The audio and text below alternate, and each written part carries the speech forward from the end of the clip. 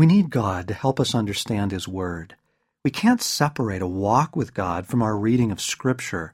The two go hand in hand, like having a tour guide as you wander the halls of the Louvre.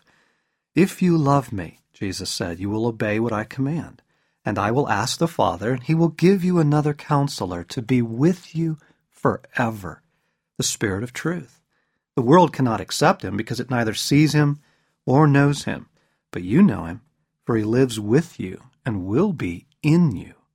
From John 14, verses 15 through 17. Too many people approach Scripture without an intimacy with God, and they either end up frustrated because they've gotten so little out of it, or, far worse, they amass an intellectual understanding quite apart from any real communion with God. It usually results in religious pride. The Bible is meant to be read in fellowship with God. Things can get really weird if we don't. Okay, having offered that caveat, let me say that the more we know the Scriptures and the more they become a part of us, the more we'll find that we can walk with God.